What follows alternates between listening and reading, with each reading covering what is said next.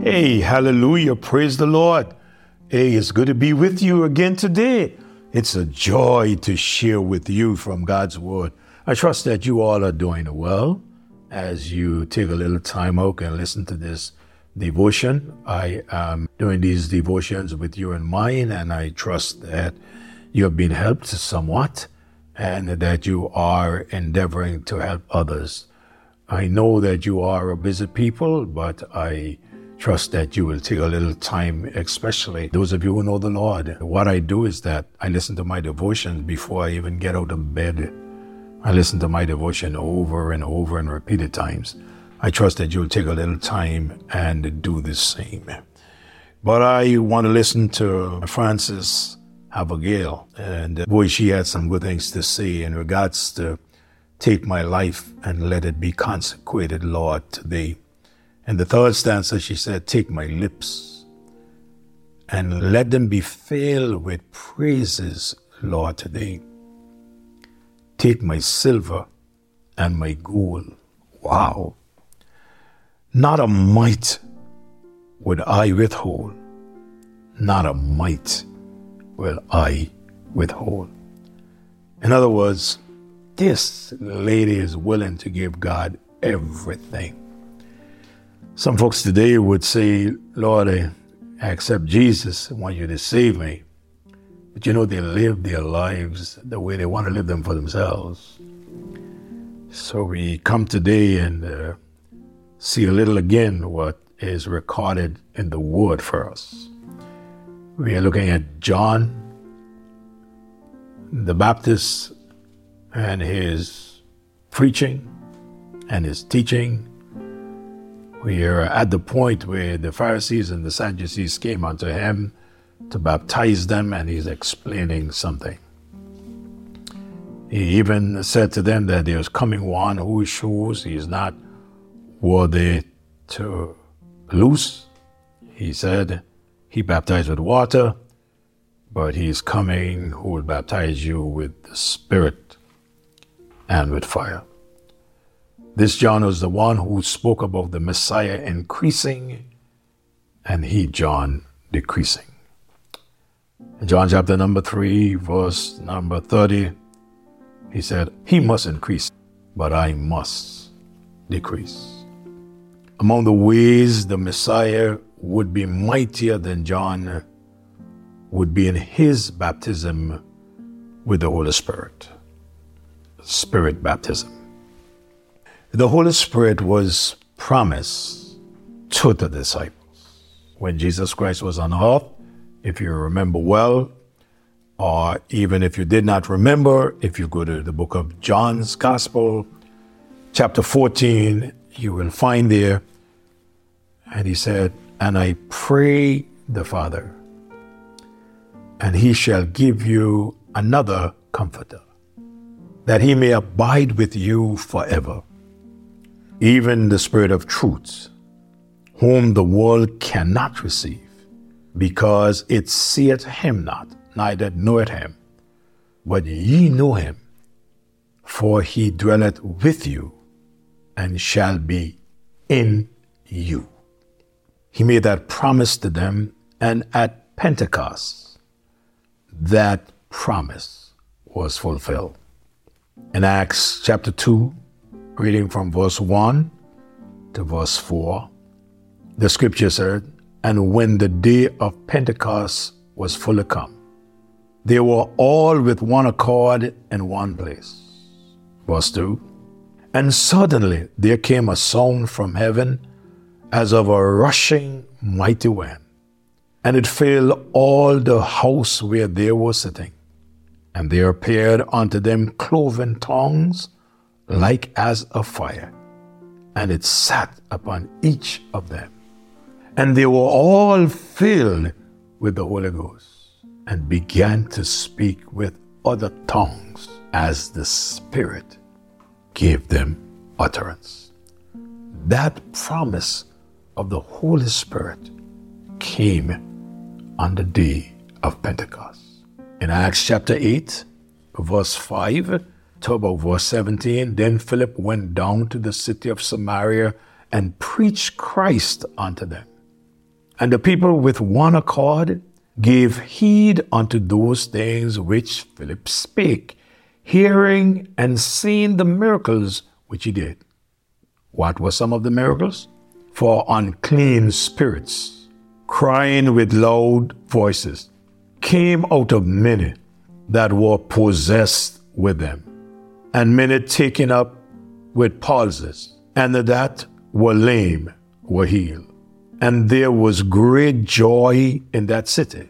But there was a man called Simon, which before time in the same city used sorcery to bewitch the people of Samaria, giving out that himself was some great one, to whom they all gave heed, from the least to the smallest, saying, this man is the great power of God. Yep, people always looking for signs. And when they saw this one with these signs, they decided, hey, this one is a great power of God. Yeah, but he was bewitching the people. Look at verse 11. And to him they had regard, because that of a long time he had bewitched them with sorcery. But when they believed Philip preaching the things pertaining to the kingdom of God and the name of Jesus Christ, they were baptized, both men and women. Philip came down. He preached the message of repentance, that Jesus Christ is the one who came into the world and was crucified on the cross and died for our sins. He was raised for our justification. He is the one who is the Savior of this world. They accepted the message, accepted Jesus as their Savior, and they were baptized. But watch this now. Then Simon himself also believed. When he was baptized, he continued with Philip and wondered, believing the miracles and the signs which were done. So this guy who was out there bewitching the people, he made a profession of faith, got baptized, and he's going around with Philip, and the things that are done, they amazed him. Verse 14. Now when the apostles which were at Jerusalem heard that Samaria had received the word of God, they sent unto them Peter and John. And when they were come down, now bear in mind that it is Philip down there preaching, and now when they heard that they are receiving the Spirit of God now, they send down some apostles as to help Philip. The scripture says, when the apostles which were at Jerusalem heard that Samaria had received the word, they sent unto them Peter and John, who when they were come down prayed for them that they might receive the Holy Ghost. For as yet he was not falling upon none of them, only they were baptized in the name of the Lord Jesus.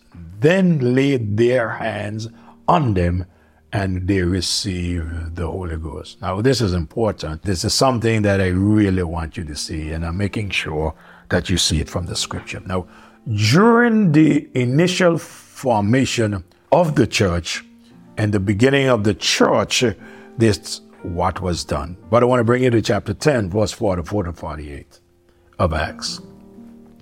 While Peter yet spake these words, the Holy Ghost fell on all them which heard the word. Peter was speaking to them about receiving the Holy Spirit of God. And they of the circumcision which believed were astonished, as many as came with Peter, because that on the Gentiles also was poured out the gift of the Holy Ghost. It is true, God is no respecter of persons. So the Jews who had believed in Jesus Christ were receiving the Holy Ghost, and the Gentiles who had believed in Jesus Christ, they were receiving the Holy Ghost. Verse 46, for they heard him speak with tongues and magnify God. Then answered Peter, can any man forbid water, that these should not be baptized, which have received the Holy Ghost as well as we? And he commanded them to be baptized in the name of the Lord. Then prayed they him to tarry there certain days. Time is really fleeting away and has gotten away from me. But you know what? That very same man, Simon, when he saw what was done, he went to Peter and he offered to pay Peter so that he could have such power that he too can lay hands on people and they will receive the Holy Ghost. And Peter didn't forget him. My time is up. Oh, Lord, we come to you today and we thank you. We thank you for your goodness. We thank you for your mercy. We thank you for your grace and all that you have done for us and all that you're doing. We ask, dear God, that you be with us in a special way. Be with your people. Guide them throughout the day today, even as they go, even as they share Christ with others. May they see their loved ones come to know Jesus Christ as Lord and Savior. Have your way even as we share in these devotions. You speak to us. In Jesus' name I pray. Amen. Let me say that I love you. And I want to thank you for your love to us, your love to the Lord, first of all, and your love for us. May God bless you. Do have a great day. I am praying for you, and I ask you, please, to pray for me also. Share these devotions with a friend. Bye-bye. Talk to you next morning.